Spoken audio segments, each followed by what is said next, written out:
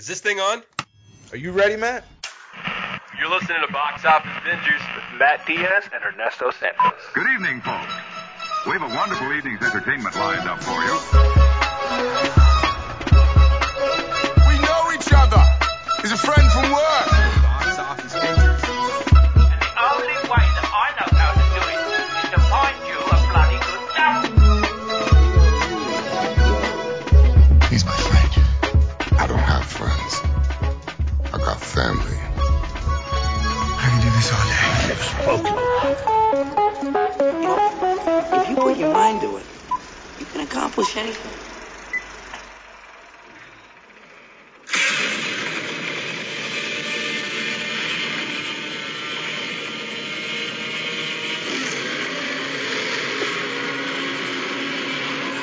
That's right, guys. You heard that right. Wow. That's Godzilla and Kong welcoming you to this week's episode of Box Office Bingers. Matt, I told you that I would have a good one for you. Look at that. I got them both to come on. I'm just kidding, y'all. What I did was I played the scene, and we're gonna have a full spoiler review of Godzilla versus Kong.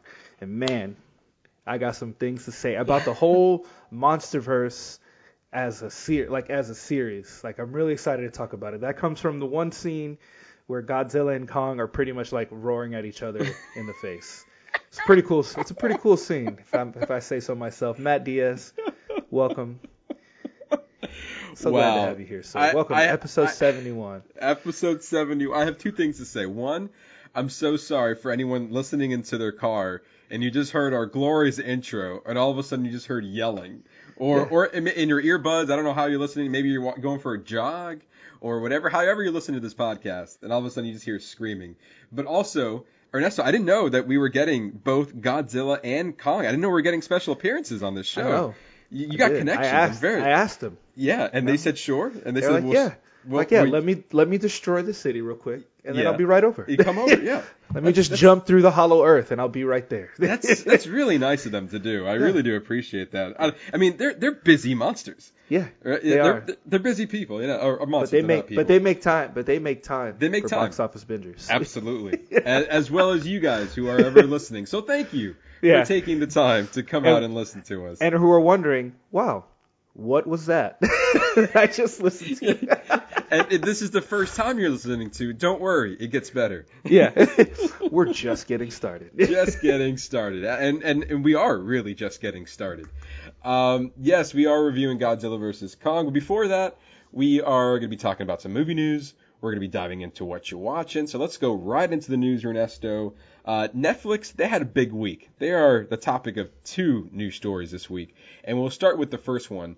So Netflix buys Knives Out sequel for $450 million. That is close to $500 million. Both Daniel Craig and director Rian Johnson are set to return for two Knives Out sequel films. It also looks like that out of that $450 million, like Daniel Craig and Rian Johnson are both getting a big payday. I think I read they're getting like $100 million each, just so they can do these two movies. I mean, that's I don't know. I mean, I really like Knives Out. I enjoyed it. I mean, hashtag, go check out our review on it. We reviewed it. That was like one of the first couple of movies we reviewed when we got started. Yeah, I think it was like episode 4 or 5 for our review on Knives Out. Yeah. It was a great movie. I really enjoyed it, but I'm curious to see where the story is going to go. Is it going to follow like Daniel Craig as like the investigator? Yeah, I think so. Yeah, I think so. I think it's kind of like the Murder on the Orient Express type of deal. I think we're gonna follow like one detective, and he's like, so I think all his cases. Yeah, I'm totally down for that. Yeah. And I was just about to ask you, like, I wasn't expecting a sequel from Knives Out, but I'm also I'm not mad at it either.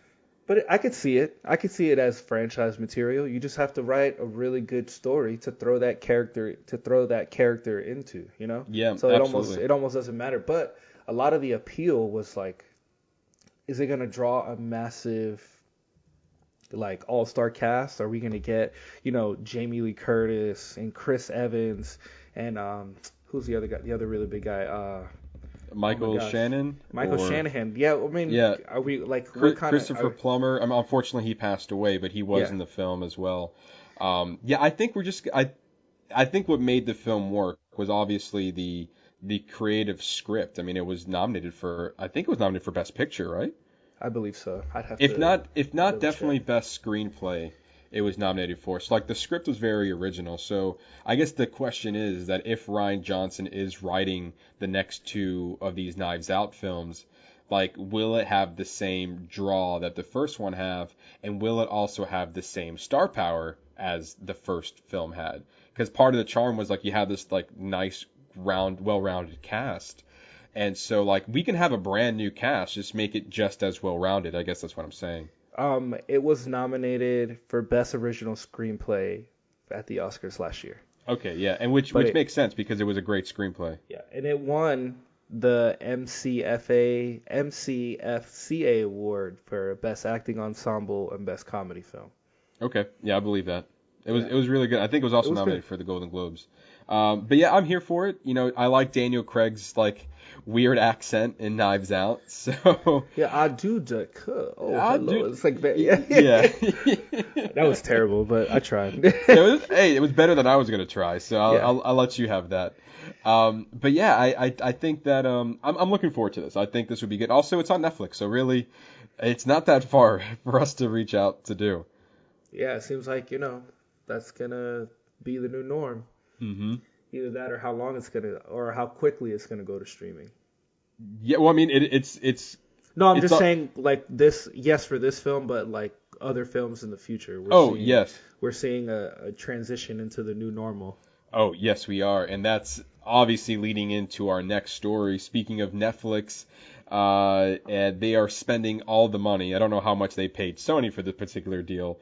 But this week it was just announced that they signed an exclusive multi-year deal with Sony to acquire the streaming rights to most of their upcoming movies starting in 2022.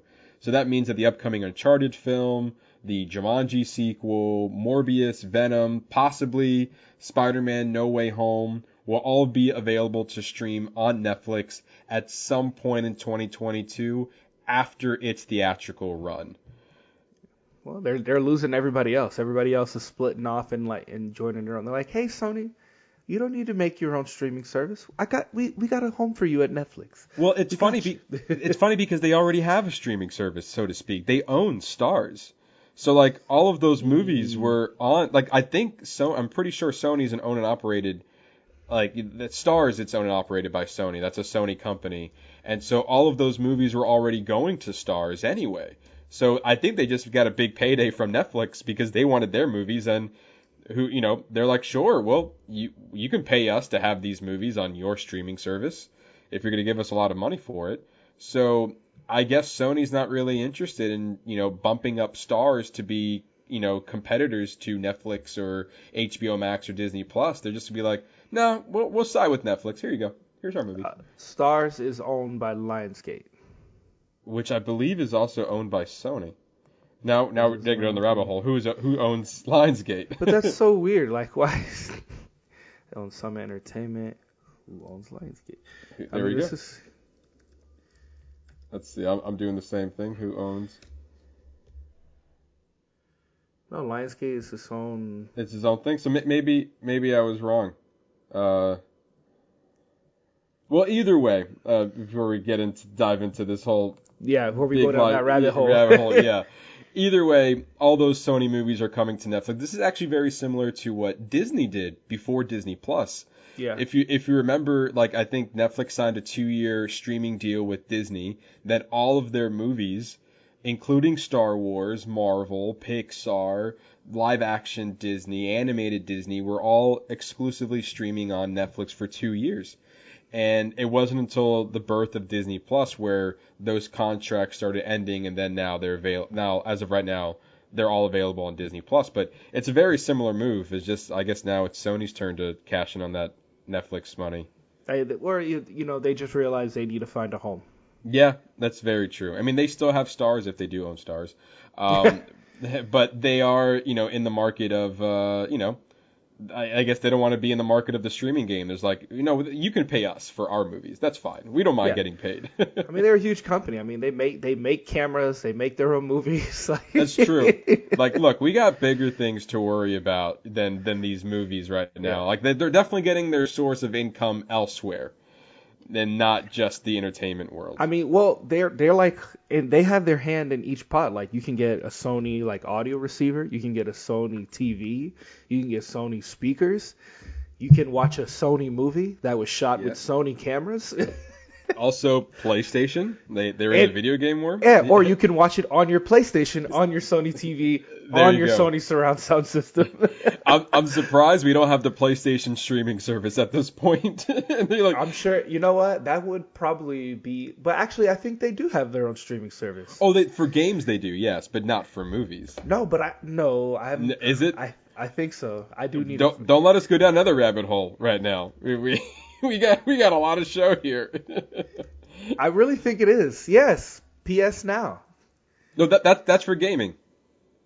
Ah, okay. Yeah. TV. Which is a streaming service where you can play, I think, over 800 games on for like $60 a year. I think it was a thing, but it looks like it's dead. Okay, all right. PlayStation View is what it was called. View. I think I remember that. Yeah, I remember they had a few shows on there. They had like one superhero show that I was like, oh, that kind of looks interesting. Mm-hmm. But I guess it doesn't matter. Nope. it's not around no more. It's going away. You can find that shit on YouTube now. I guess. I don't know. So there you go. So all those upcoming Sony movies in 2022. If you have Netflix, keep them. You're gonna get Knives Out and Sony movies coming soon to a Netflix near you. So moving on from that, Warner Brothers is no longer moving forward with 2 DC films.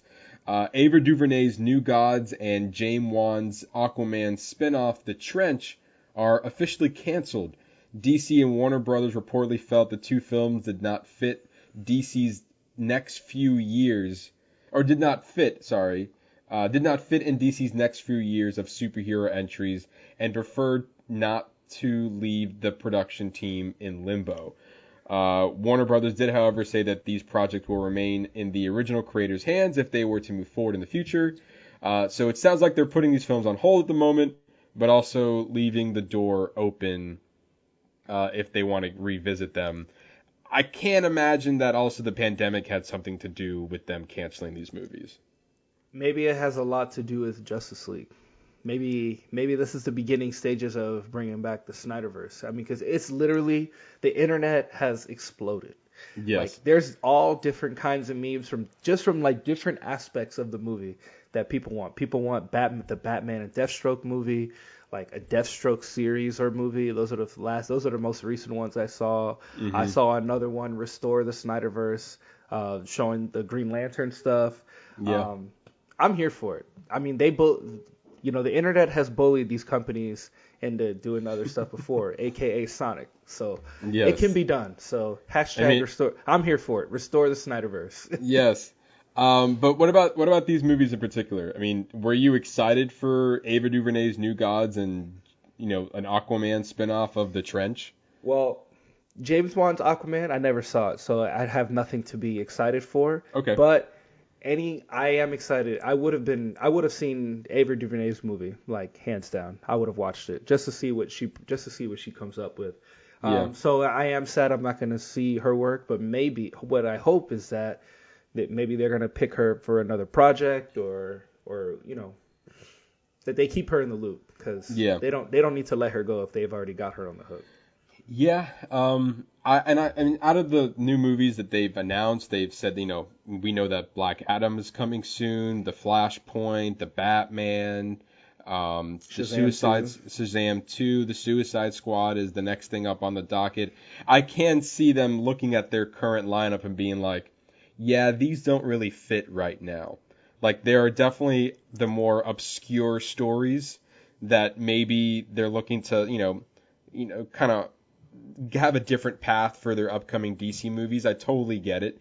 And I don't really know much about, I watched Aquaman, but didn't really care when they announced a Trench movie, and I didn't know much What about is it? What is the Trench? Like, is that something specific to the Aquaman world? Yeah, it is. Yeah, it was like Okay. these. I honestly, I'm not even gonna try to explain it because I don't know much about it. So I'm not gonna try. Like, are they like the warriors of that world or something? Kind of. They're kind of like monsters, sea demons of that world. So it's again, it's Well, like it doesn't matter because it's not happening. Is that right? And then, like I said, Ava DuVernay, like, we did a whole director spotlight, creator spotlight on her a couple months ago. Be sure to check out that episode. She's great. And so I am sad that she is losing out on, a superhero possible franchise. But I'm sure this will just open the door for something else that we can get excited about. Yeah. Maybe it'll open up for another project she was actually wanting to. That's usually what happens. They always say, well, that ended, and that just really opened me up to do this project I've actually wanted to do for this time or whatnot. We'll see. Yeah, and I'm not, like I said, I'm not really too surprised with this announcement, but, it's not every day you hear superhero movies not being made, Yeah, it's exactly. always the ones are getting made. So there's that. And then kind of sticking with Warner Brothers for a little bit as well,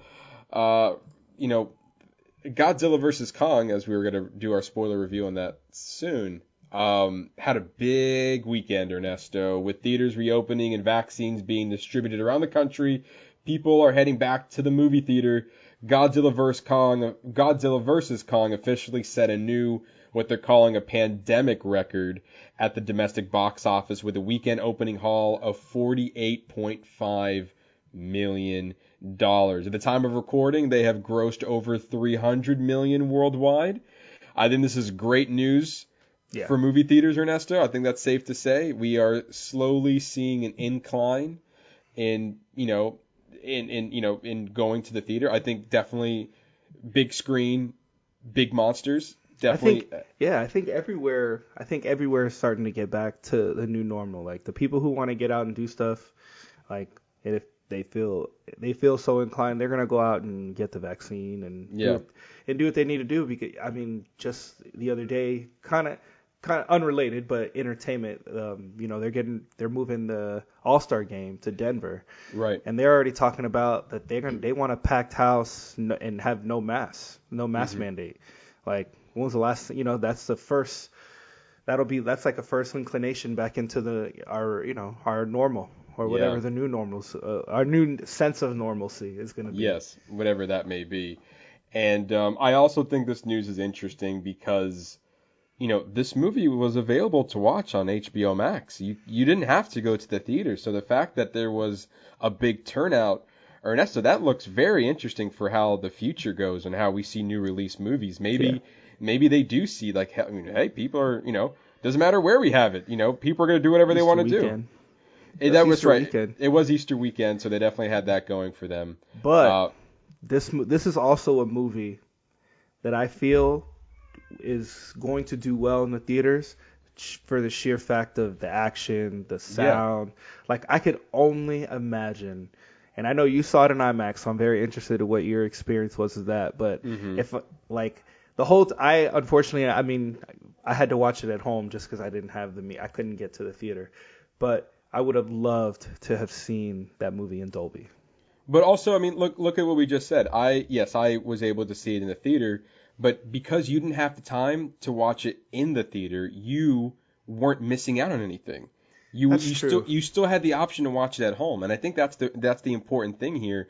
At least with as we're moving, slowly, getting back to, like you said, our new normal, like. You are appeasing to a lot of audiences of having a movie out on a streaming service the same day as the theaters, and it's like for me it's a win-win.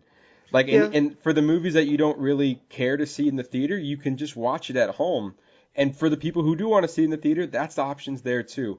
HBO Max did say like very recently after the big boast of Godzilla vs. Kong that they are still using the same model until the end of 2021, meaning that in 2022, they will be, theaters first, then streaming services later, which I think we're going to see that come again, probably at the end of the year, if not sooner. And we're just going to see a shorter release window in the theaters compared to when it will be available to watch at home. I think that's like the ultimate thing that's going to come out of this. And we already know with Paramount Pictures, they have that 45-day window, and then it's going straight to Paramount Plus. And I think HBO Max is doing something similar, where you have that 45-day window, and then it's going to go. You can watch it at home after that. I'm not sure if it's going to go straight to HBO Max or not, but we're seeing a shift now, and I think this is the beginning of that shift. Yeah, I mean, they realize, hey, we have all this fucking technology that can really makes what we're trying to put out easier. And the problem is that they're probably making a lot more money. They're probably making a lot more money with this new model, because they're still raking in stuff from the theater, because you get the upcharge from, IMAX, Dolby, and whatnot in those showings. But then you also get the view counts on your subscription service for people watching it at home, and the rewatch. But I mean, the good thing, and I guess we'll talk about this when we kind of get into the review, but like it made me want to go see it. Like I have a desire. Like if I have an opportunity to go see it in Dolby before it leaves the theaters, I would like to, because I think like regardless of how you felt about the movie, I felt like that movie, with the sound and the action, is a movie theater experience movie. Like I feel like I do feel like the not that I missed something, but that I do feel like there must be an added benefit to watching the movie in that setting. And I can say that I've seen the movie twice now. I went to the theater and I saw it in IMAX, and then I saw it again at home. And yeah, absolutely, there's a difference between the two. You're engrossed in that atmosphere, especially the very loud roars you were showing us at the beginning of the show here. Yeah, it's like you listen to a podcast, you hear the roars. You have your nice setup for surround sound. You're getting, that the roars in your house, but there's nothing like hearing a roar in the theater, Ernesto. That is loud. Hear Godzilla shaking in my chest. Yeah. And him a 50-foot Godzilla on the screen. Seriously. Screaming in King Kong's face. I mean, absolutely, they're said to be there. But also, like, you can still, for the sake of argument, go to work on Monday and feel safe on however method you decide to watch it, and still be in the conversation if you choose to. Absolutely. Yeah, and I really think that both of this model is like a win-win scenario. Obviously, that's not going to stay, but while it's here, I'm enjoying it. Yeah, it's good for all consumers, and it opened it up for you to get that second viewing to to get whatever additional information, exactly, or whatever rewatch value you got out of it. You know what I mean? Mm-hmm. Absolutely. So Godzilla vs. Kong is doing good.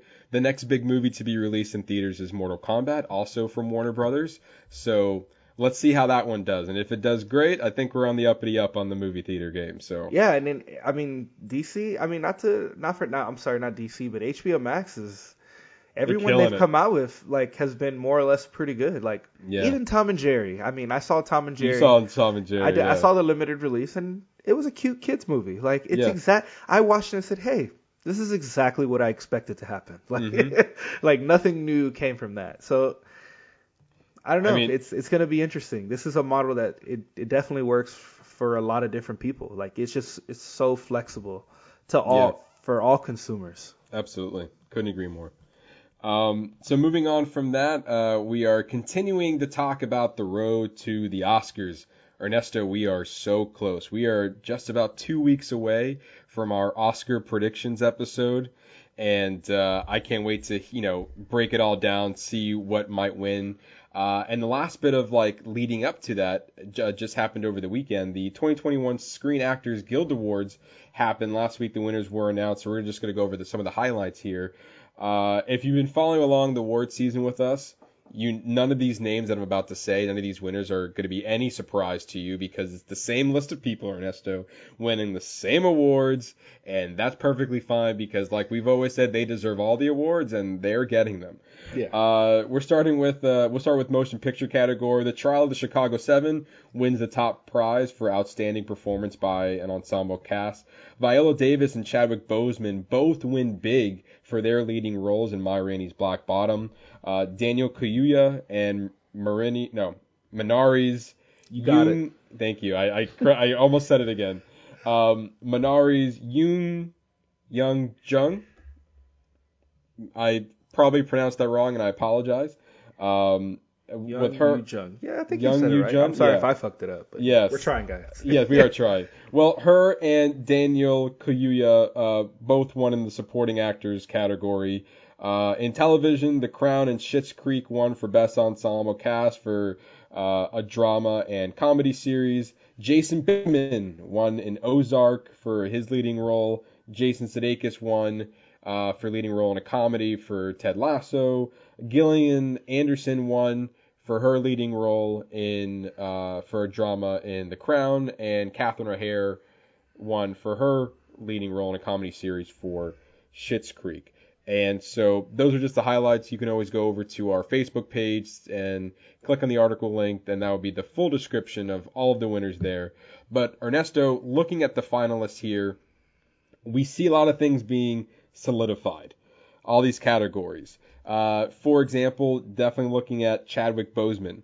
He has won for Best Actor in a Drama or in a Movie for every award show that we've talked about so far. It's not a stretch to assume that he is like a shoo-in for the Oscars. The same goes for Daniel Kaluuya. He's won Best Supporting Actor in every award show so far. Not a stretch of the imagination to think he's going to get at the Oscars as well. Yeah, I mean, unfortunately, it's hard not to look at it and not think that this is the last thing he put on film for the world. Mm-hmm. So, I mean, it's going to be hard to top that. Plus, his performance in that is so raw and so real. Good. It's such a great, regardless, I mean, the movie's good too. The movie's great, but him and Viola Davis just really bring it to the next level, specifically him more than her. Yes, I agree. There's just something so raw and real about his performance that just it makes it incredible. Like it's well deserving, and then unfortunately for the others, like they're gonna be overshadowed. Like I'll be very surprised if he doesn't win. Yeah, and Riz Ahmed has also been nominated for Best Actor in a film For Sound of Metal. And he was fantastic. But like you which said, is unfortunate because I loved The Sound of Metal. Like Mm-hmm. I think that's such a great film. But I don't know, it's hard when you look at Chadwick Boseman's movie. It's like, well, I can't really, like, you're both really great. Yeah. It's just Chadwick Boseman just has that little bit more of it. It's not even the fact that he died. I just think his performance in it was so good. So good. Absolutely. Yeah, and then there's no his doubting death that. and his death is just like an added weight to his already incredible performance. Absolutely. Also, congratulations to Viola Davis. Like I didn't see that coming, and I saw her reaction when she got the award. She didn't even see that coming that she was going to win, and her performance was downright incredible in Ma Rainey's Black Bottom. I mean, she beat out Frances McDermott in Nomadland, Carey Mulligan in Promising Young Woman. Those were the front runners. At the Golden Globes, it was Andra Day who won for the United States for the United States versus Billie Holiday. So she won, which a lot of people, not to say she didn't deserve it, but a lot of people feel like it could have gone to other people. And like that particular category is like very unknown at the moment because every award show someone else is winning the Best Actress award. So I'll be very curious to hear, your thoughts when we dive into our Oscars prediction in a couple weeks. But either way, Viola Davis definitely well deserved there. And also Daniel Kaluuya winning in the supporting actor for Judas and the Black Messiah. We said it when we saw the movie. Film. Yeah, another great one. It's hard to compare his performance among, to say that it was just downright incredible. Like he brought it all to that role. So I'm happy to see that he continues to win because he definitely deserves it. There's a lot of strong contenders for Absolutely. this year, on this year's slate. Like Mm-hmm. a lot of great films. It's gonna be hard. It's hard to choose. It's gonna be hard to choose at the Oscars.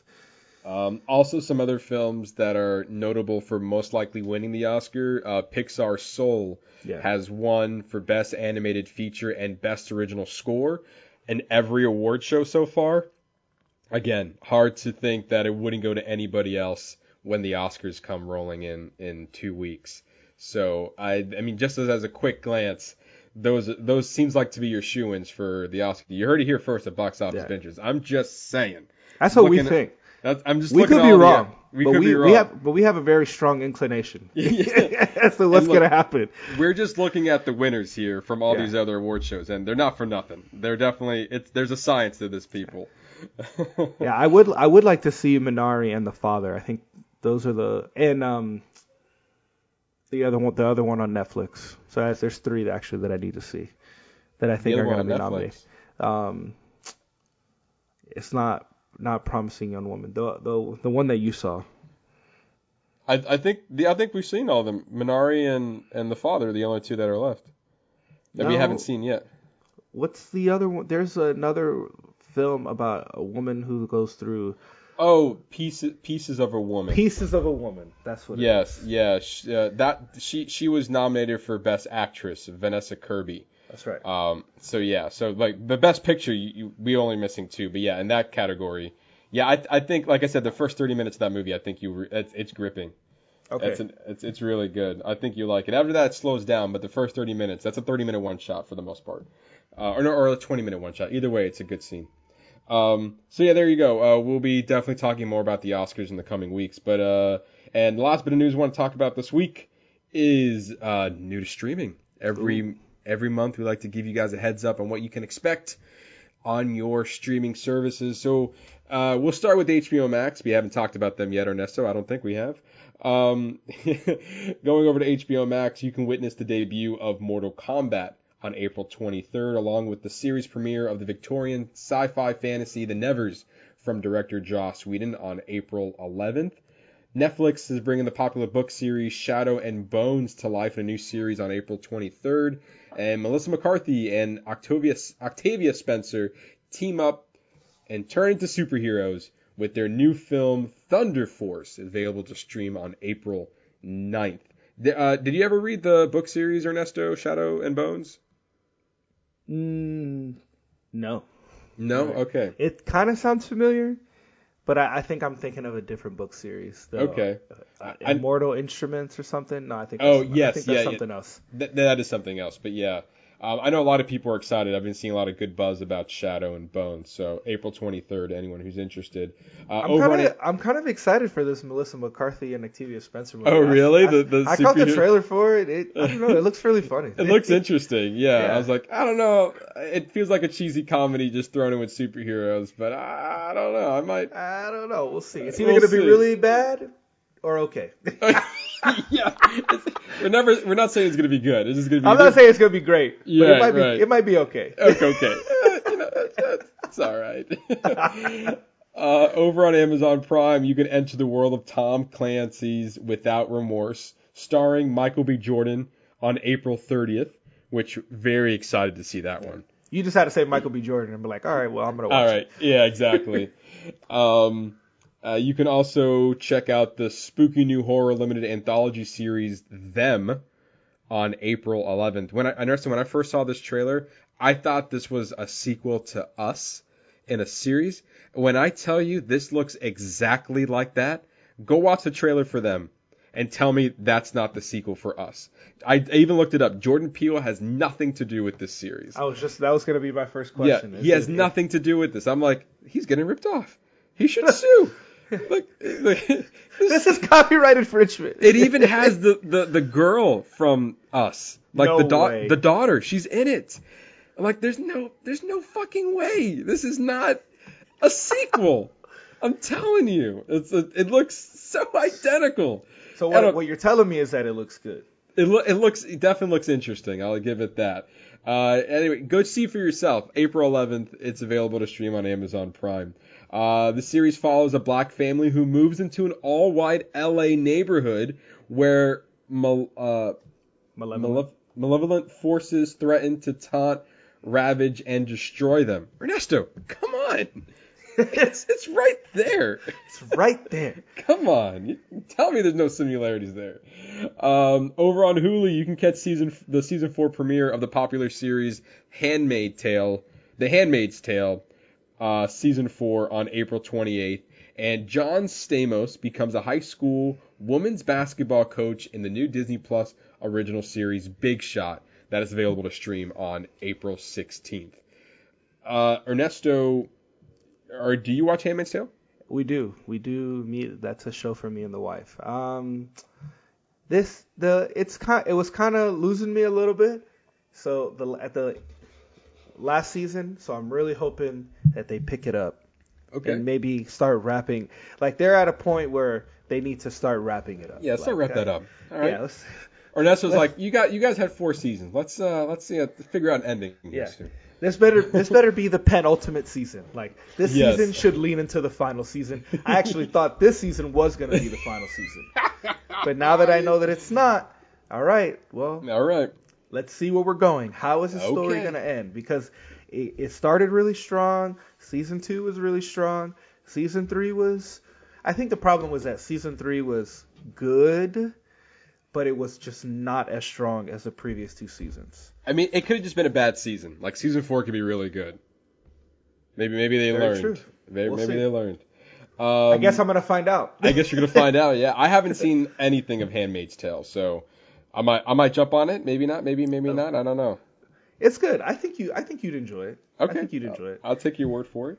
And also for those who are interested and who might have missed these movies last year, you can see Russell Crowe's new film Unhinged that came out last September in the theater. That's available on Amazon Prime right now. And you can also see the pandemic centric film Songbird over on Hulu. Remember, Ernesto, I saw that movie. It was like a online virtual screening, and I told you how much I didn't really care for it. Well, now you can have your own opinion on the movie, Ernesto. You can head over to Hulu on April 16th, watch the movie, tell me what you think about it. Or if anyone else had any interest of seeing the movie, go right ahead. It's there for you. And so, yeah, those are just some of the highlights you can expect on your streaming services this month. As always, you can head over to our social media channels on Instagram, on Facebook, and even on TikTok. We'll tell you what's new to stream every Friday. If you're like, look, man, I don't know what to watch, then obviously you are not following Box Office Bingers. We are telling you what to watch every Friday, literally. We got it for you. There should be not a weekend where you do not know what to watch. And if you didn't like anything that's new, then maybe check out maybe last week's or something, because I don't know. I can't help you there. Yeah. Anyway, that's the news we have for you guys this week. So now we're gonna move over to what you watching, Sir Ernesto. We're gonna start with you. What have you been watching? Wow, man, that felt very I like the way you did. Like you let it in there. That was nice. Yeah. I like the way you did that. Thank you. So me and Edward are still powering through Voltron. How's that? It's so good. I don't understand why. Maybe it's just me. I've never been really an animation type person, but I don't know what it is about Japanese anime. I think the deep storytelling. I think that's where it gets me. I think Avatar was like the hook, was like the bait. It's like, hey, we got some stuff over here you might like. Like, I don't know, Voltron is good. But there's 8 seasons, so it is a little bit daunting. But it's a lot. Yeah, but it's worth it. Like the action is good, and actually like that we're in season 3 now, and like towards the middle of season 2, I was like, man, this is getting kind of, there's some stuff something needs to happen. Well, then at the end of season 2, some shit happened. Okay. A lot of shit happened, and in season 3, it left the team like disarray, and they had to figure shit out, and it's like, I don't know, it's cool, man. It's a really cool show for kids, and I think, it's just another one it's got a great story to tell. And I'm just very curious to see what the ending is going to be like. Right. But we'll see when we get there. It's also good that you're able to watch this with your kid. Like, there's not like this feels, sometimes you put on the TV, it's like, hey, you go watch it. But like, you actually get to watch it with your kids. That's something special.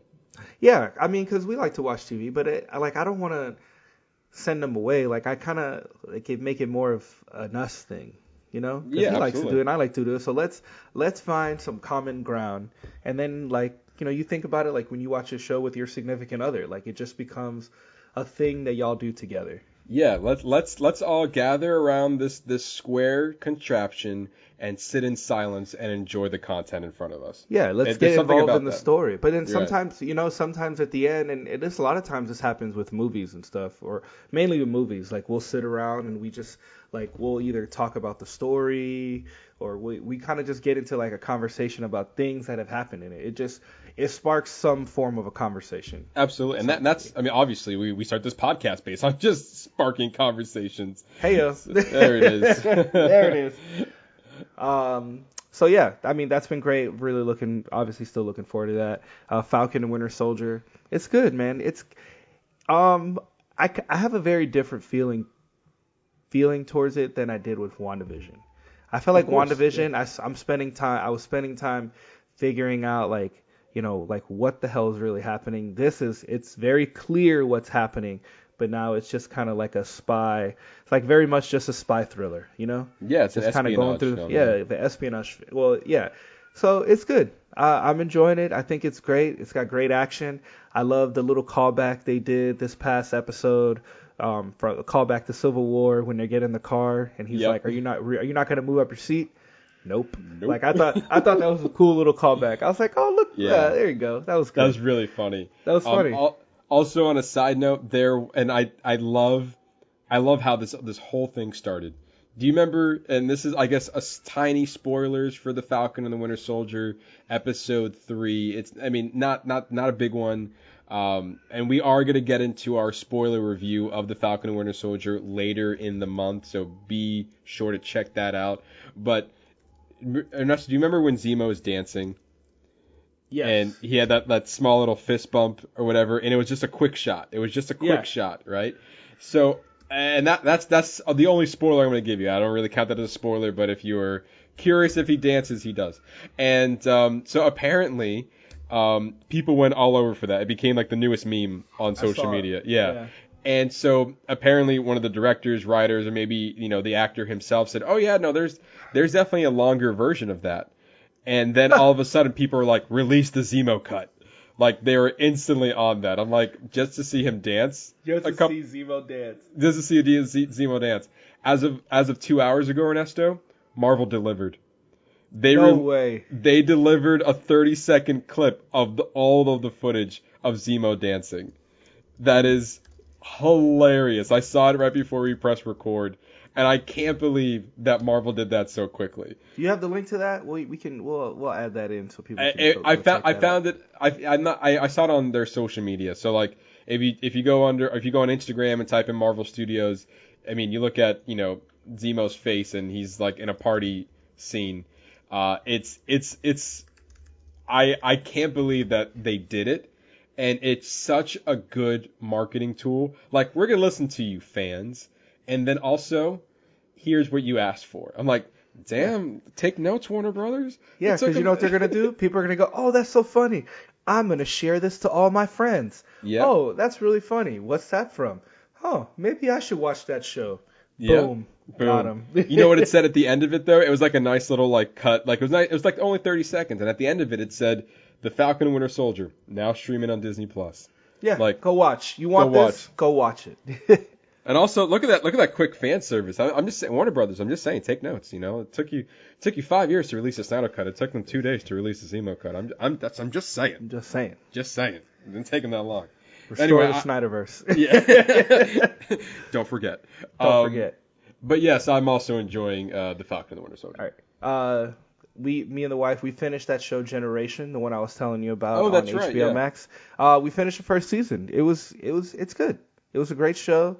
I do like that a lot. I feels like a lot of the HBO Max shows are shorter. Like a lot of the shows that I've hopped, because I've got another HBO show that I've hopped on this week, and each of the episodes have been like 30 minutes, very tight, concise story. So I started watching Search Party, which was recommended by Nick, who was on the show a couple weeks ago. And it's great. It's good. It's an interesting show. It kind of shows like how one lie can turn into a spider web of lies, and like how it turns into this one big thing. And really, this one character, I feel like she's having like a mini Breaking Bad. She's having like a Walter White character arc.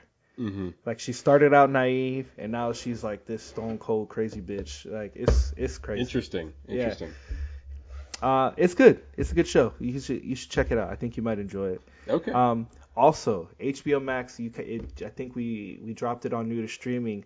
Made for Love.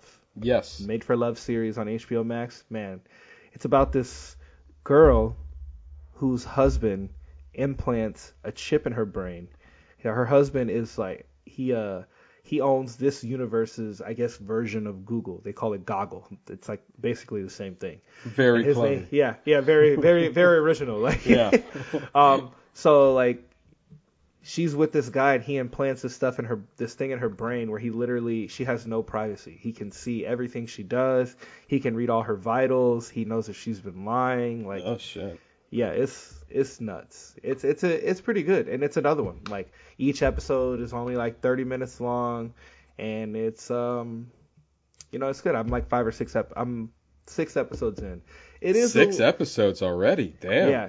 What is a little strange is that, okay, so the main character, I don't know her name off the top of my head, but her father is played by Ray Romano, and his character is a little strange because he's dating a sex doll. He has a relationship with a sex doll. Like, that's his character. That's new. Yeah. That's a new one. It's a very interesting dynamic, but it does play into the theme of the show. The show's obviously called Made for Love. You kind of see that theme play out through all the different characters throughout the show. So I do think it's kind of interesting how they did that. Huh. And I'm gonna butcher her name, but the lead, I think it's Christine Maluda. Nope. You're like, nope. Nope. Kristen Milatoi. Nope. I'm gonna try. You go right ahead and give it a go. And you know me, I'm the worst. At least I try. I am the worst of Kristen Milotti. Milotti. I'll take it. Milotti. Yeah. Milotti. Okay, yeah. There we Sure. go. I believe she was also in Palm Springs. Yeah, she was. She was, right? She was in Palm Springs. I knew she looked familiar. Yeah. Yeah, this is another weird release model, like you said, because you said, "Oh, I'm 6 episodes in." I'm like, what? This show just came out last week. Yeah, it just dropped. And they released the first 3, then the next 3 on just this week, and they're releasing 2 and then 1. It's a very weird release model. It's like, we want to get you through, like, they want you to wait for it, but we're not going to drop it all at once. It's like, I don't get it. Other than that, the rest of it has been like consuming the MonsterVerse of Godzilla, the Godzilla collection of all 4. I watched all four films leading up to Godzilla vs. Kong. All right, we'll talk about that in a little bit then. And that's all you've been watching? Yeah. All right. Well, Ernesto, I finished. I'm not sure if you mentioned it, but I finished the Superstore finale, the series finale. I'm sorry, I also watched up to the penultimate. All I have left is the finale. Oh, you have just the final episode. Yeah. Okay, well then I won't say much here. We can talk about it, I guess, potentially next week. We will. We definitely will definitely be talking about it next week. I will say, and then all I say is that I'm sad that it's over. I feel like they could have kept it going. It could have kept it going. Yeah, I totally agree with that. Like, as soon as it was done, I felt a little empty. It's like, man, like, you ended and it's 6 seasons, but like, I feel like you ended too soon. I really wish that we had more time with it. Even, we talked about America Ferrera leaving the show, and then obviously she came back for the finale. Also the penultimate episode and a scene in the episode before that. Yeah, exactly. So she was like, and so at the end of the day, if you're like kind of looking at, like, if you're binging this series in the future, you would never know that she left the show. Yeah, because you would just think like, oh, she was only gone for like 3 episodes, and then she came back for the end. Yeah, because really, like, she was in, like, I think the last season's 15 episodes. She was in the first 2, and she's featured, or if not in the last 3. So really, you're only talking about 10 episodes in the middle there that she wasn't in, and that's not that big of a deal. And those 10 episodes were still pretty good. They're still good, yeah. Totally agree with that. Like, definitely held its own. So yeah, I totally, it's going to be a void for a little bit for me, because I felt like it was a show that was consistently funny. Like it was never, I never like felt, that was a waste. I never felt that. Like I think each episode was great. It always pushed the boundaries on social commentary. Yeah, I'm just sad that it's gone. I was hoping that maybe Hulu or maybe a different streaming service will pick it up because I think it had legs. But you know what? I mean, everything must end at some point, and I'm just sad that it's over because it felt like it had a lot of potential. But you know what's great is that this show is a great rewatch. Like Yeah. I already know like it has like The Office vibes. Like you can literally like I already plan I'm gonna go back and probably rewatch the series like as start to finish and just intermittently throughout whenever. But it's like each episode holds its own. Like I just felt like there's not really a lull for me in that series.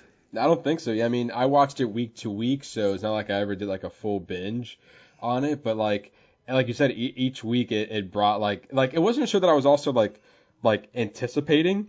So all of a sudden you're like, oh, you might have missed a week or two, but you're like, oh look, a new episode. Like you get happy all of a sudden. You're like, oh shit, yeah, hey, look at that, a new episode. I'll watch it now.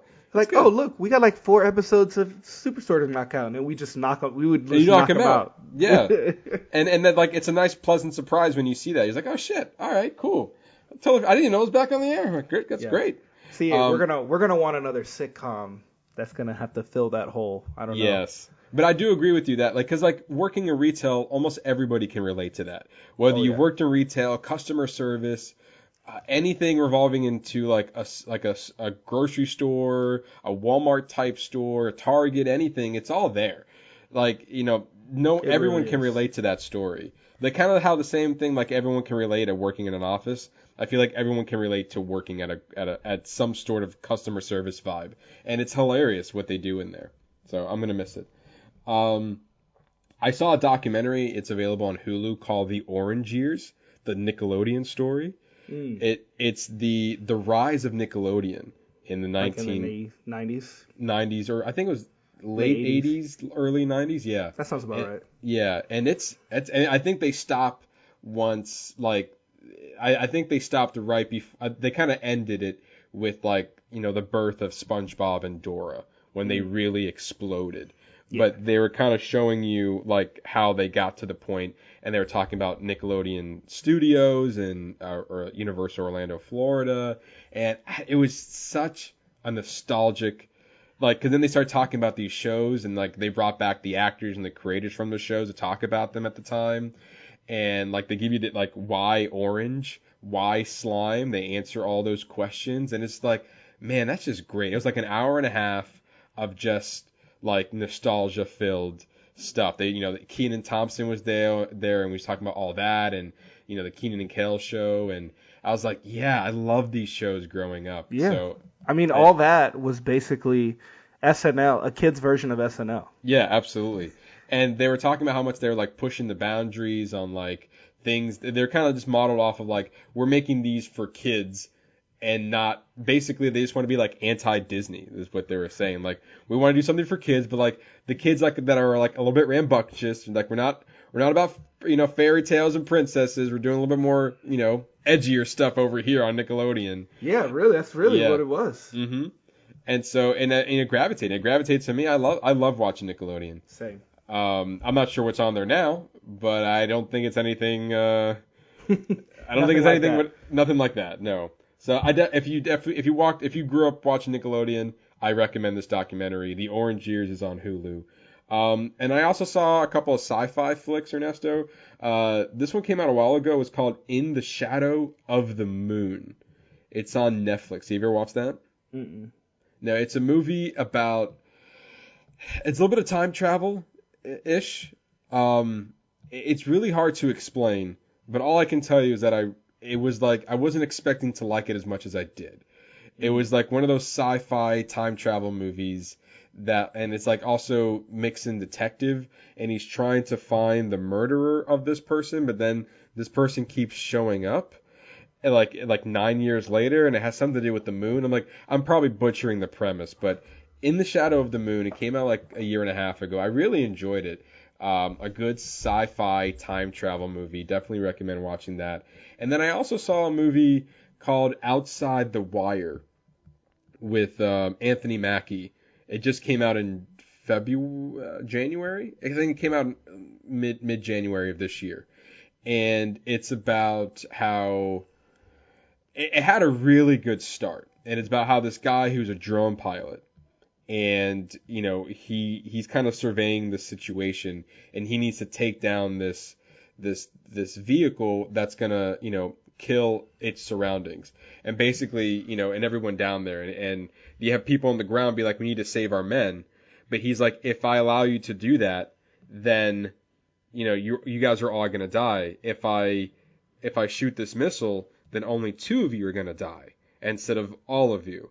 So it's kind of like, it's a difficult situation to do, but he felt no remorse when he hit that button and kind of disobeyed orders. And he's like, I saved everyone's lives. And like, yeah, but that wasn't your call to make. They could have saved them, maybe, but we don't know. So like, it kind of rides that morality line. And then they kind of put him into like this training program. That's when Anthony Mackie comes in and is like, basically is training him to be more sympathetic. But then the movie takes a turn, and then it goes. I don't know what happened after that, but it was a weird turn that I'm like, what happened? You were doing so good. It's like, how did we get here? How did we? Like, I don't even know how we got here. Like, all of a sudden, like, the first half of the movie, like, we forgot that we even started it, and we had a whole different story at the end of it. So I was really into it at the beginning, and then I was like, never mind. All right. I guess it was a movie that I saw. Okay. It was a thing that happened. But like, I do recommend people to see it because they might have different opinions on it, because I was really into it, and so maybe people might enjoy where it goes, but me personally, I didn't really care for it. That's Outside the Wire on Netflix. And then I saw The Croods and The Croods New Age. Dawn of a New Age or whatever it's called. Yeah, the new Croods movie. And so I got it from the library, and so I try to make those movies a priority because I have to actually return those. And so I was about to start the sequel, Ernesto, and then I was gonna like pop up like a recap video. I'm like, I don't need to watch the first one, whatever. And like it's not that big. And then I was watching like a recap of something. And I was like, man, I really don't remember anything. All right, I was like, it's only like an hour 30. All right, I'll watch the first one. And man, was that a good movie? Yeah, it's great. The Croods one, I was almost in tears at the end of it. I was like, whoa, hold up. This movie came out 10 years ago. Wait a minute. How did I forget about this movie so much? It was like I watched it for the first time again. And it was such a, like, I guess I must have liked it because I owned the digital version of it. So I was like, I must have liked it then. And I was like, even today, it still holds up, Ernesto. It still holds up. Do you remember The Croods? Do you remember watching it? Or? Kinda, more or less. I don't really remember all of it, but it was good. I remember I liked it. Yeah, there was like a really good emotional family draw to it that I wasn't expecting to come out of the movie when it reached the end. And I was like, damn, all right. And there's so many good like adult humor in there. There's one that always kills me that Nicolas Cage, he plays the father. And I guess there's like this old lady who is his mother-in-law. And so throughout the whole movie, there's 6 of them. So every time he's like, something happening, he's doing like a head count, like 1, 2, 3, 4, 5, and then he smiles, and like then he hears his mother-in-law, he's like, 6, and it happens so many times in the movie, and then there was one thing that happened where there was like a saying, and his mother-in-law was like, I would like if he had an idea, I'll just drop dead right here. And then he smiles. And then he's like, and they're like, all right, I gotta find an idea. I gotta do something. Like, it's so rude humor, but it was pretty funny how they kept going back to that. And like, no one's gonna understand not liking your mother-in-law, but not these kids, but it was funny for me. So yeah, it was like a nice, pleasant surprise to go back and rewatch The Croods. And actually I enjoyed it as much as I did. And then the sequel was, it didn't have that heartfelt moment that the first one had, but it was still good. It was energetic. It was always moving. The storyline was interesting. I think about halfway through the movie, a little bit more than halfway, it kind of lost me on the climax. I think it went like too cartoony for me. Like you mean the animated movie? Yes, yeah, that, okay. Yeah. It went like because some I know what you animated mean, like some animated movies like they kind of stay grounded. Yeah. And like it really stays true to the message, and it's fun for kids, but also great for adults as well. And this one, I felt like it leaned more to the kids side about halfway through, and I was like, okay, like I'm not mad at it, but I just wish it would have leaned more to the adult side like the first one did. So I enjoyed it. I actually wrote it off in the beginning, like when the trailer came out. I don't think the trailer does this movie any justice. But it got good reviews, so I gave it a shot, and I was like, you know what, this wasn't bad, and I enjoyed it. And so yeah, so the Croods, I don't know where you can find them, but I saw them.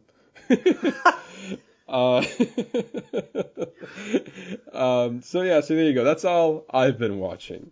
All right, so now we're gonna move over to our spoiler review of the Ultimate Showdown, Godzilla vs. Kong, and joining us for that review is our special guest, Brandon Hadnot. Thank you for returning to the show and to talk about this movie. Thank you guys for having me. Appreciate it. Yes. So Brandon, we're going to start with you. I know Ernesto was just telling us earlier in the show that he was doing a deep dive into the MonsterVerse. So first, did you also kind of prep yourself for the MonsterVerse leading into Godzilla, and then also your thoughts on Godzilla versus Kong? I didn't really prep myself. Okay. I remember the movies like Godzilla, and then Kong, Skull Island, and then Godzilla, King of the Monsters. And then I actually just watched recently Godzilla versus Kong, and okay. that it was a lot. What were your thoughts? It was fun. I saw some critics saying like, oh, like don't watch this movie if you want like a human connection and everything. And for me, for this one at least in particular, like I walked into it like, I just kind of want to see two big old monsters fight each other and break stuff and all that kind of stuff. Although, for King of the Monsters, I did enjoy seeing Millie Bobby Brown, 11 from Stranger Things, and Vera Farmiga, and the other guy have this kind of like family-centric thing that was going on with like their divorce issues and all that. It was interesting for that movie. But for Godzilla versus Kong, I kind of knew what I was getting into. I was getting into like a sock and bopper match with a big old lizard and a big old ape. And I got what I came for. It was kind of weird on some cases where it was kind of like the Hollow Earth thing. I don't know if that's like a part of the Godzilla lore or anything like that. That was just a little, that was quite a twist. But it was interesting enough, and I really liked what they did for the 20 seconds it lasted or whatever, the fight between Godzilla and Mechagodzilla, though. I thought that was really, really cool how they did it. A little cheap, but for a first of its kind, I think, kind of movie of this at this level and this budget, I thought it was pretty fun. A lot of stuff that could have been done better. Yeah. But and we'll probably dive into that a little bit later in our spoiler review. Ernesto, what were your thoughts? I know, like I said, you were kind of giving yourself a deep dive into the MonsterVerse. So, what are your thoughts on Godzilla vs. Kong? Well, kind of just leading into that, like, because this is the first time I had seen, like I told you, the only one I had seen beforehand is Kong Skull Island. So, but now, I watched Godzilla, I watched Skull Island, King of Monsters, and then Godzilla vs. Kong. So, just first, Godzilla, the first one, it was all right. I thought there was a kind of I felt like they spent too much time in the beginning for dealing with Bryan Cranston's wife dying. Like, I understand that set off his motivations, but they could have cut it down, and that could have easily cut like 15 or 20 minutes off of that already 2-hour film. But it was good. Some of the monster action was pretty cool. I didn't really expect a lot from that one. I think one of the strongest ones is Kong Skull Island. Like, I don't know what it is about that film. Like, it's just so good, that you got. First of all, you have like a really, really good cast. I mean, you got John Goodman, Samuel Jackson, Brie Larson, Tom Hiddleston. Like, can't really go wrong. And it's the same thing. You got massive explosions, massive fights. Like 30 minutes in, you got Kong bashing away the helicopters when they first enter Skull Island, and like that whole crazy scene, and that the John C. Reilly was just such a good comedic relief in that film. As a rewatch, it was great. Like, and I think it's one of my dad's like favorite movies, because whenever he wants to check out his sound system, he always puts specifically that movie on, the scene, and then he goes specifically to the scene where the skull crushers come out in that field with the vents. He's like, this is the scene. I gotta check all my settings, because I mean, it's just that scene's like all over the place. Like it's a great scene. That is so funny that your dad has the one movie he goes for the sound check.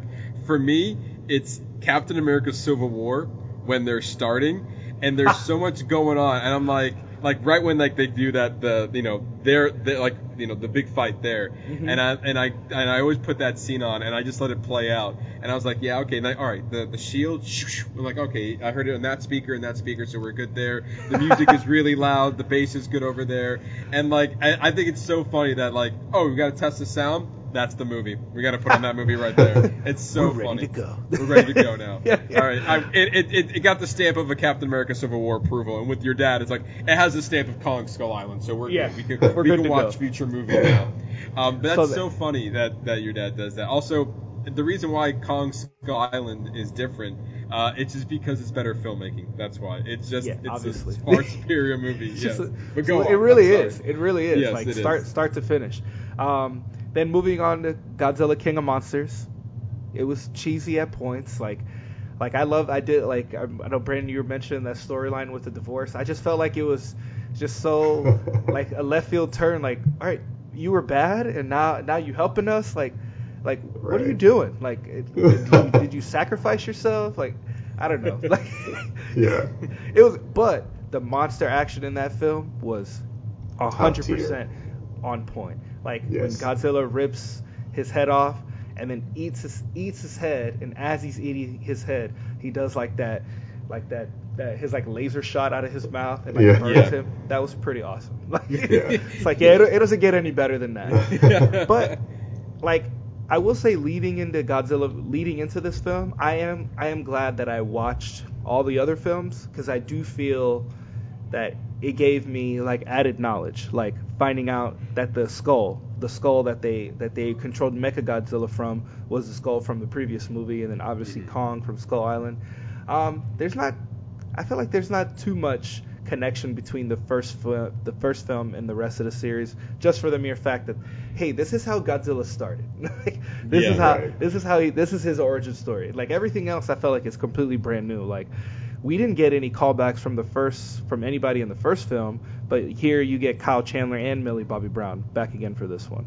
Yeah. Although we didn't see anybody from Kong Skull Island, like maybe like an old Brie Larson or an old Tom Middleton, maybe like executives in Monarch or something. I did read in an article from Looper that kind of the whole thing is like big unanswered questions, and one of those they talk about like characters that were missing and kind of just different plot points throughout the movie, like in case you didn't figure it out in the film, here's what we think happened. It was pretty interesting. I'm going to link that one in the description. But now, leading into Godzilla vs. Kong.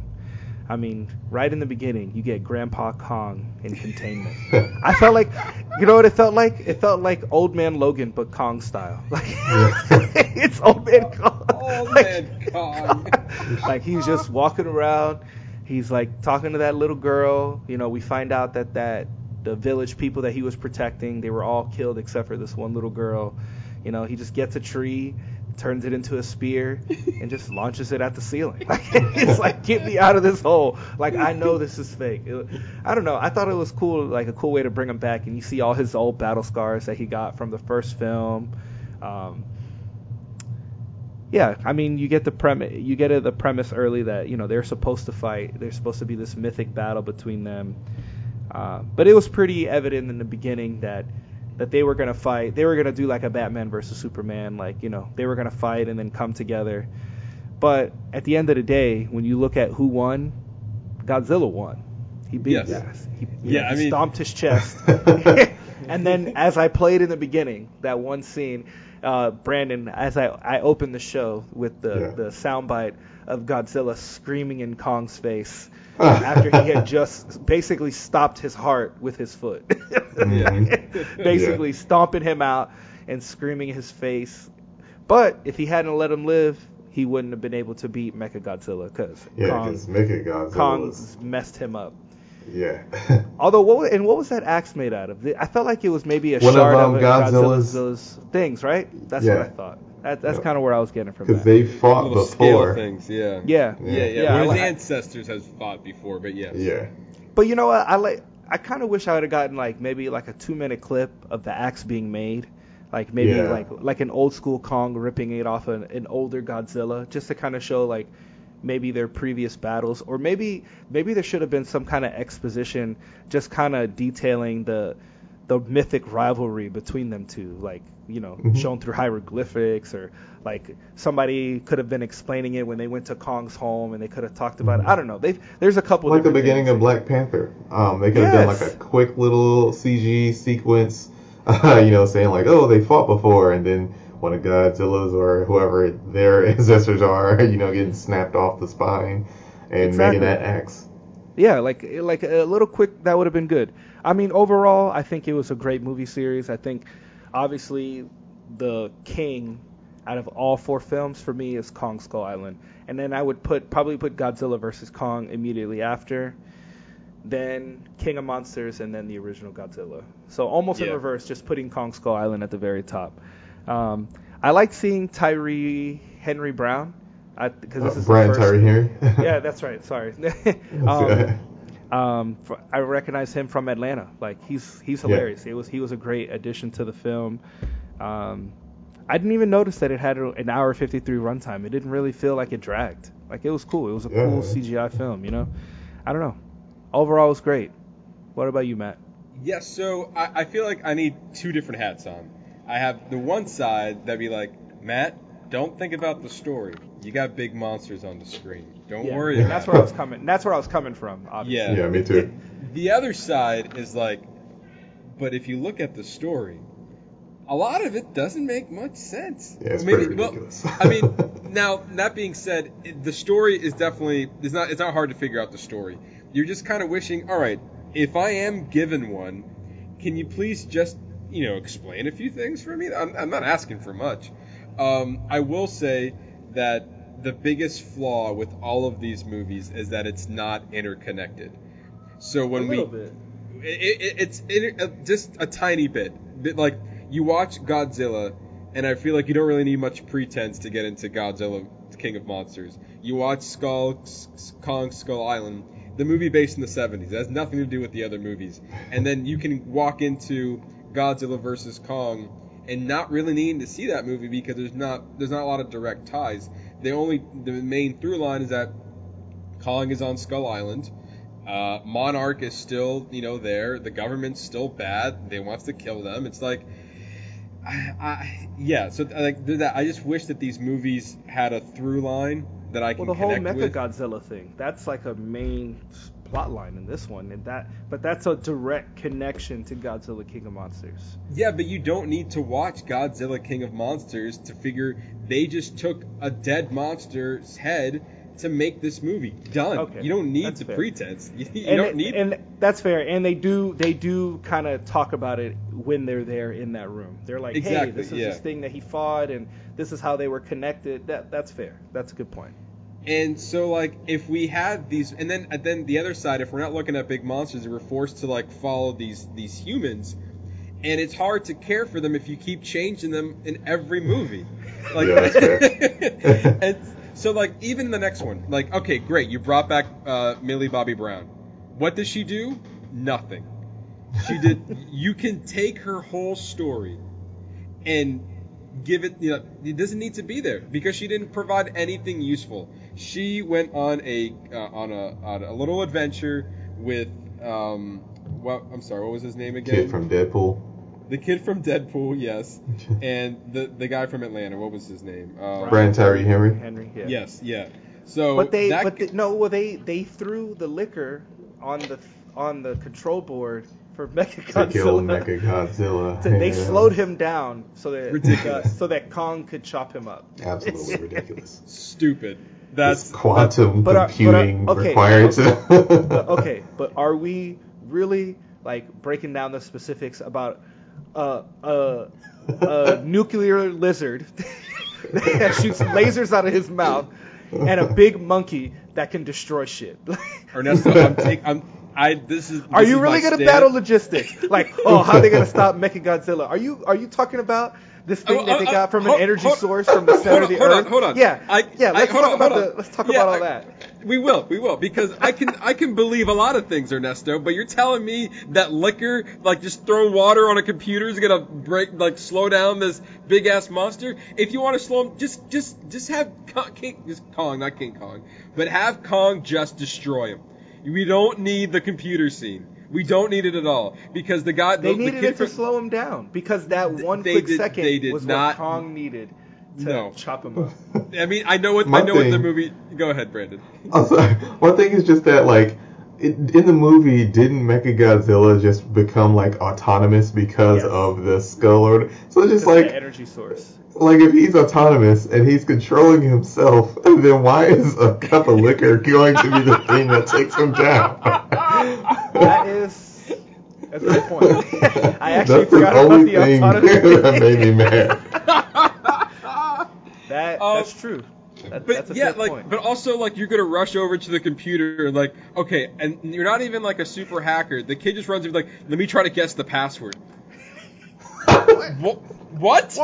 What makes you think you're gonna guess that? Right. Guess the password. First try. And then say if the movie figured it out, right? Maybe he saw the password, a sticky note underneath the table, whatever. QWERTY. Right? Then what are you gonna do? Like it took you this long to figure out the password, let alone like I'm tech savvy. I'm gonna try to figure this shit out. All I'm saying, Ernesto, is that Millie Bobby Brown and her team of misfits did not need to be in that movie. I'm sorry, Billy Chandler. What was his name? Kyle Chandler. I liked him in King of Monsters. He did not need to be in this movie. He didn't do anything in this movie. Zero purpose. Is he the defibrillator guy? No. Okay. That's Alexander Skarsgård. That's the guy from Superman. Oh, right. He was Millie Bobby Brown's father. Yeah. And that he had a huge role in King of Monsters and a sliver of a role. He was under a triage the whole time in this movie. Wasn't Alexander Skarsgård's character, wasn't he working for Apex to get them to that energy source? I don't think so. He was yes. In the movie he's like, I want to get to Hollow Earth, you have the technology, we'll work together. Yeah, like, or you have the skills. But he knew that he knew that they were going there to get the energy source, because that was part of the selling point. We're like, he was never surprised. Rebecca Hall's character was surprised. He didn't. I felt cared. Like he was like, oh, how could you do that? He was immediately like he jumped ship to help the other side. It's like, what? Like, did you forget? You're the one who brought us here. Like, you're the one who brought us all together. Right. I will say that now. There's a lot. I can go on and on about the problems I had with this movie. There's a lot that we can pick. There's a lot that we can pick apart. Yes. But what was very thrilling to see was that our two main, the reason why we came to see this movie, Godzilla versus Kong. And if just based on the title, I believe they delivered on giving us great action when it was there. We got several fight scenes. We didn't get a lead up to one big fight scene. We got like 2, almost 3 major fights from them. You got the one in the water when they first got to Tokyo, when he like blasts his home, and then Kong climbs up and they first fight, and then Godzilla beats him. And then you take a break, and then you get the 3-way battle between Mechagodzilla, Kong, and Godzilla. Yeah, with the first one being on the boat, right? Yeah. So like, also, I mean, again, a little bit. I'm going back to the nitpicking side. Why? How did Godzilla know where Kong was? Doesn't matter. Why were they containing him? I think they briefly mentioned that Skull Island was becoming what's it called? They're unstable. Skull Island was becoming unstable, so they have Kong in this containment. And well, remember Godzilla could always sense. He can sense where the other monsters. He can sense the Titans. He can sense He can sense other predators. but That's not why he was within the containment. No, because Skull Island was surrounded by that massive storm. Like you couldn't even barely get in there. He's been protected there the whole time. All right, I'll give you that. That's fine. And then now the second question that I have is, why are they fighting in the first place? Aside from the fact that they did it in the past. Because they're apex predators, and there can't be two apex predators. So they want one of them wants to reign supreme, and they can't have both. All right, I'll give you that too. I'm sorry I was so hostile.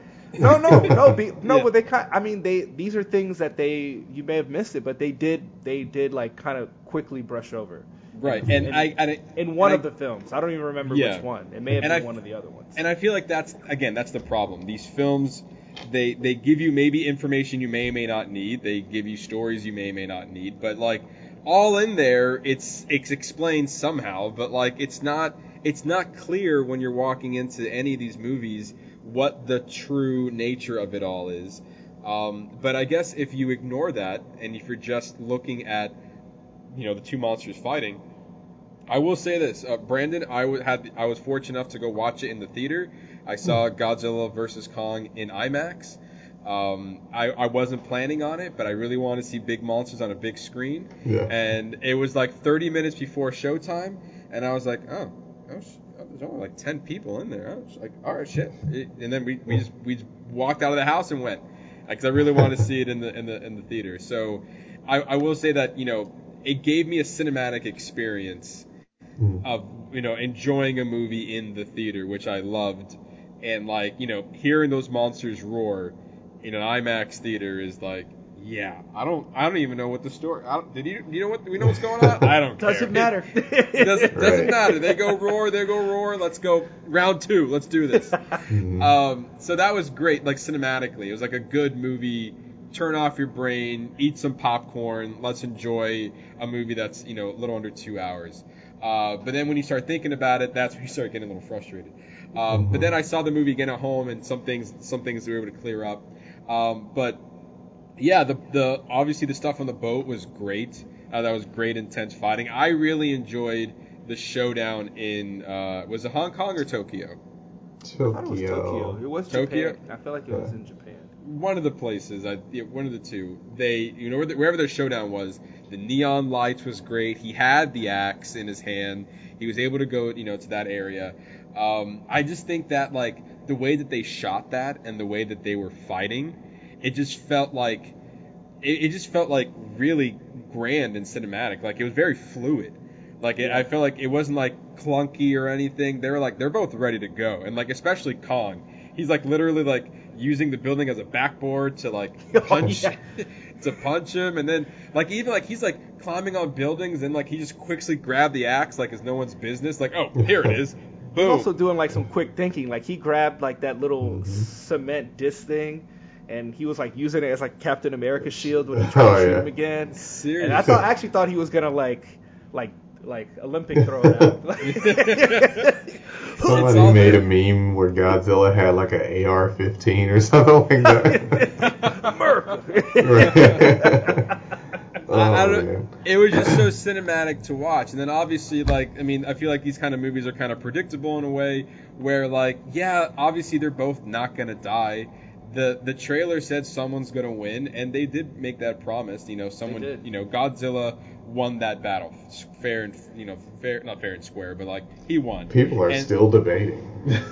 I mean, I don't feel like it's up for debate. It's not up for debate either. There was a clear sign of defeat. I totally agree with that. Look, the humans actually had to bring Kong back to life. Yes, like they Turned had the ship into a defibrillator. Yeah. They jump started his heart. Right. I don't know if that's like a sign of like I think he won that battle. You know what I mean? Oh, and then he popped his shoulder back into place to go. Oh yeah, like Lethal Weapon. Yeah, it's like he lost. Okay, get over it. It was so great, like just him doing that, like he's like, oh, building. All right, here we go. Back. But Also, push. also, like again, how they shot that, like he banged his shoulder, and then like they zoomed in on him like really quickly, and like he was like ready, like like his fist up ready to go, like boom. That's like you're like, yeah, I don't know what's about to happen, but yeah, let's do that. But then obviously, like, you know, they kind of team up together to fight Mechagodzilla, and obviously Godzilla was getting his ass beat by the robot. And then they had that like mess up pretty bad, and they had that awesome. I'm laughing so hard. And then they had that awesome, like, you know, Godzilla uses his breath or whatever to hit the sword to give it energy, so Kong can beat that robot ass. It was fantastic. He was just like chop, chop. Yeah. Ernesto, I think you got so excited we lost your mic there. Yeah, you did. You actually did. I was like chop, chop, chop. I chopped my mic off. You chopped your mic off. That's insane. But yeah, those cuts to when like Kong could see Godzilla getting that 2-piece and a biscuit from Mechagodzilla, I was crying. It's like, oh, I bet you wish you didn't beat me up so hard now, huh? How do you feel now? Aren't you glad I'm alive now? Thanks to humans, I got some spaceship defibrillator to help me out. It's like he consciously waited a second, like, you know what, I'm just gonna see how this goes. Like, look who's so tough now. It's like, oh yeah, it's like, I'm gonna let you get a couple more hits in. But it was interesting. They finally had like missiles and bombs that were finally able to pierce his skin. That's first time. That's the first time they hit him with a missile, and you can actually see it charring like his skin. Yeah. Well, Brandon, I have to ask you, like, as being a digital artist, like, how did you feel about the CGI in this film? Okay, so there's a whole video that the guys at Corridor Digital did, which is a great video on like what makes like bad CGI and everything. Because it's like I will always feel for these people who like are the artists behind it, and they have like very little time most of the time to like make all this stuff happen. And I think I don't really know how much of this project was like work from home, right? Like I don't know if these people were like in their own houses having to use the computer that they had to kind of like process these images, but this was like really not, it didn't do it for me like CGI wise and like VFX wise. There are some really great shots in there, like there's some beautiful moments that happen when they are fighting on the aircraft carrier. Like I thought that was done really well. I thought that the fight in Tokyo was beautiful. But when it got to little parts like when they finally discovered Mechagodzilla, like he made his entrance in that like battle room or whatever, the backgrounds were like so obviously like, oh, this is like bad. Like, and no offense to the artists and everything, I know that it doesn't mean anything to say that now that I'm trashing the CGI, but it's like when I can tell very easily that these actors are just sitting in a sound stage and there's like no wonder to the background or anything, and like the depth perception is not really even there. It's just kind of like, you know, it just kind of takes me out of my immersion. And then when Mechagodzilla came on there, beautiful model by the way, and I've been following the guy who's done the concept artwork for it and everything. I thought that Mechagodzilla's design was dope, but there were even some times where it kind of looks like Power Rangers-ish. I can see that. Yeah, but you know, overall, I wouldn't give it like a bad grade in CGI. There were just some moments where I was just like, but you know, absolute favorite was Tokyo. Yes. I thought that they killed it with that. The only reason why I asked is because like we are gonna be more just off rip, you know, like we're gonna be more forgiving because we don't have the eye for it like you do. Like you're gonna see things that other people aren't gonna notice. But you did bring up a really good point that I did note. There was a point where Millie Bobby Brown and her team, when they're in that room and they're running, I don't know if they're running from the Skull Crushers. I think it's when the Skull Crushers being involved. And they were running across, and you brought that up, and I go, man, that's true. At that point, I do remember thinking at one point in the film that I could see that they were running in front of a screen or something. You could tell, but you know, overall, I thought it was good too. I agree. And don't get me wrong, like I think ILM worked on this film, and they do some like amazing work. Like they worked on a lot of stuff. They worked on Kong Skull Island, and that I loved the VFX on that one. Yeah. So That's so I don't good. really know. I hope that they didn't experience like crunch like video game developers do, where like they have very little time to do like these grandiose things. Because that happened with Black Panther. Like everybody craps on the CGI of Black Panther, but those guys had like very little time to push out like the best thing that they could do. Yeah. Yeah. So that's that. But I liked Black Panther CGI. I don't remember. Me too. Yeah. I don't So remember many not people though, like so many blogs and so many videos and on YouTube and everything, like, oh, this has like PS2 graphics things. Like the guys had like 6 months to like basically redo everything. And, yeah. Yeah, well, it's funny because that being said, like with the pandemic, a lot of these movies are being delayed. So at this point, it's like all these future movies better be on point. Like you got a lot of time now, right? Right. But Brandon, I know you're a big sci-fi guy. So like, what were your thoughts on Hollow Earth and like how they, like kind of like where these monsters kind of came from and that kind of sci-fi element that they brought into the movie? Because me personally, I mean, honestly, the whole Kong storyline was the one that was keeping this movie alive for me. That was the one that I was hooked on. Agreed. I was, seeing Kong find a new home and him just, him even, going into his throne and like even the way that they got into Hollow Earth, I thought it was like kind of cinematically, like I loved how the spaceship looked and everything. I thought it was just a cool design on the spaceship, how Hollow Earth looked. What were your thoughts on that aspect of the film? Like I think the best sci-fi is rooted in science, and most of the time.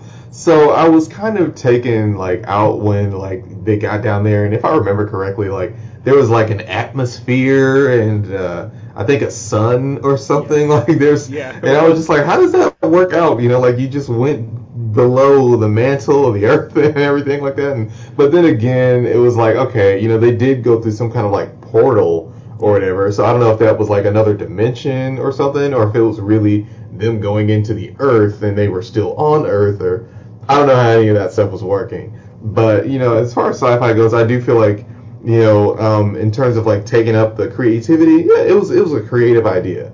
Do I think that they could have done like a little bit better? Yeah. And I know that it's not supposed to be like Interstellar or anything.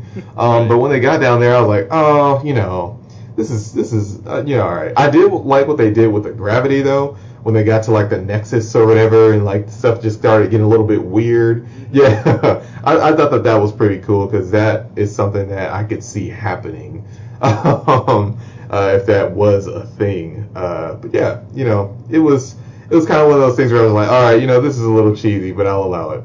Yeah. Well, it's funny that you mentioned like they went through a portal because like really, I thought it was a really big coincidence that Kong's throne in Hollowed Earth was right where Godzilla was in Tokyo or Hong Kong, and all you had to do was just like fire beam down, and then he's like, "Oh, there you are, Kong. Where'd you go? Where have you been?" And then like I'm sorry, where was the portal then? Did you have to go through a portal to go back up? Or did Godzilla's fire beam just like, forget a portal, just kind of walk back up, we're just fine here. I understand like Godzilla was searching Mechagodzilla, I get all that, that's why he was in Tokyo, but like, what are the odds, man, that your throne is right where that spot is too? I think, go ahead. No, go ahead. No, I was gonna say like one thing that I think might have gone into the design detail is like I think the deepest trench on the Earth is like offshore Japan or something like that, like the Mariana Trench or something. Yeah. And that I thought that Godzilla went there in a reactionary kind of move to get Mechagodzilla, and because he knew that Kong's lair would be down there. Because like you guys said it before, like he could sense the other Titans. So I thought that he was going there to, like try to preemptively strike down Mechagodzilla, but then also just like, well, since I'm here, let me pick up the eggs and fry King Kong's base. So he knew it was a 2-for-1 deal then. He That's knew what that I was thought. there's a lot of coincidence there, Ernesto. I took that as he was there for Mechagodzilla because Mechagodzilla had come online, but then he didn't stop until Kong picked up once he activated the axe. But I think he was like, all right, I mean, he's shooting to the center of the Earth, so maybe he's like, all right, that's a good angle.